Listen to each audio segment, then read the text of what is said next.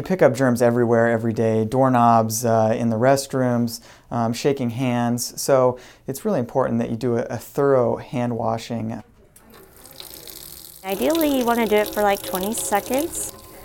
They suggest saying the alphabet.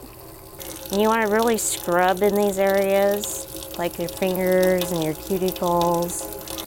And then rinsing, and then always remember not to touch the faucet with your hand after you're done. Take the paper towel and turn off the faucet that way. We're always taught to cough in a Kleenex when actually coughing in your sleeve is better because the germs will just stop in the material, whereas in the Kleenex you carry it around and it's in your hands. So what they would like you to do is to go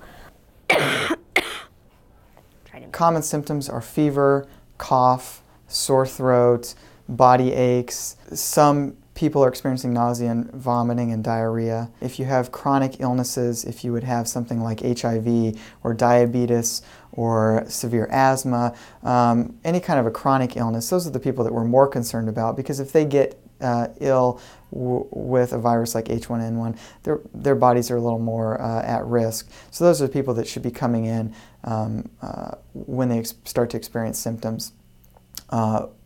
But for the average person, they really should try managing it with over-the-counter medicines first.